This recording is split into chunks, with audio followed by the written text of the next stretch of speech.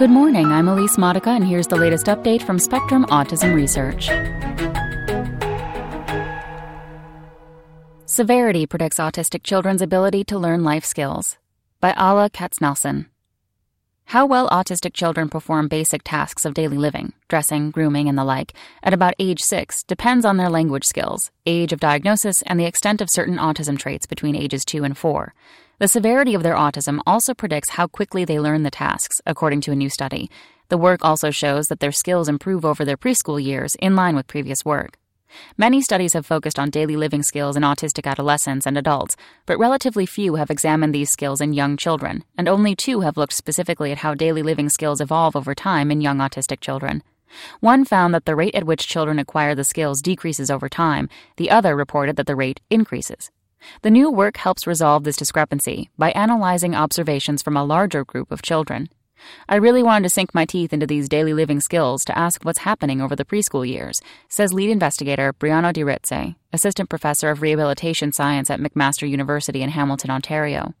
Studies suggest that autistic people who have high intelligence quotients, or IQ, or excel academically still struggle with daily living skills.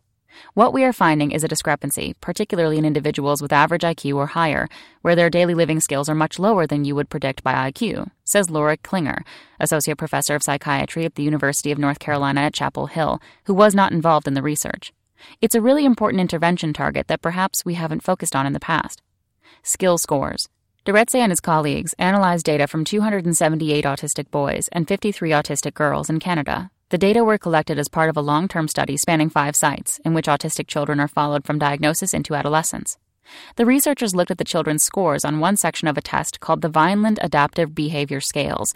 This section measures daily living skills such as brushing teeth and getting dressed. They included scores taken at 4 time points, just after diagnosis, 6 months later, 12 months later, and at the end of their first year of school around age 6. Each of the children's scores increased over time, but the rate of improvement varied. The researchers divided children into 2 groups based on the severity of their traits, as measured by the Autism Diagnostic Observation Schedule. The 10% of children with the least severity improved more quickly than the other 90%. However, the researchers did not find a statistically significant link between the scores at age 6 and severity at various ages. Predicting progress. The team found other variables that are predictive. Children who have more repetitive behaviors tend to have worse daily living skills at age 6 than those with fewer behaviors. Some studies have shown that repetitive behaviors interfere with children's ability to learn from their environment, Diretse says. By contrast, children diagnosed close to age 2 or who had strong language skills at diagnosis tend to have better daily living skills at 6 than those diagnosed closer to age 4 or who had poor language skills. This may be because the children diagnosed early had undergone more therapy by the time they started school than the others, Diretse says. The preschool years are important because they provide an early indication of what's to come, experts say. The field as a whole is recognizing the importance of daily living skills in children with autism because daily living skills in childhood seem to be a predictor of adult outcomes, Klinger says.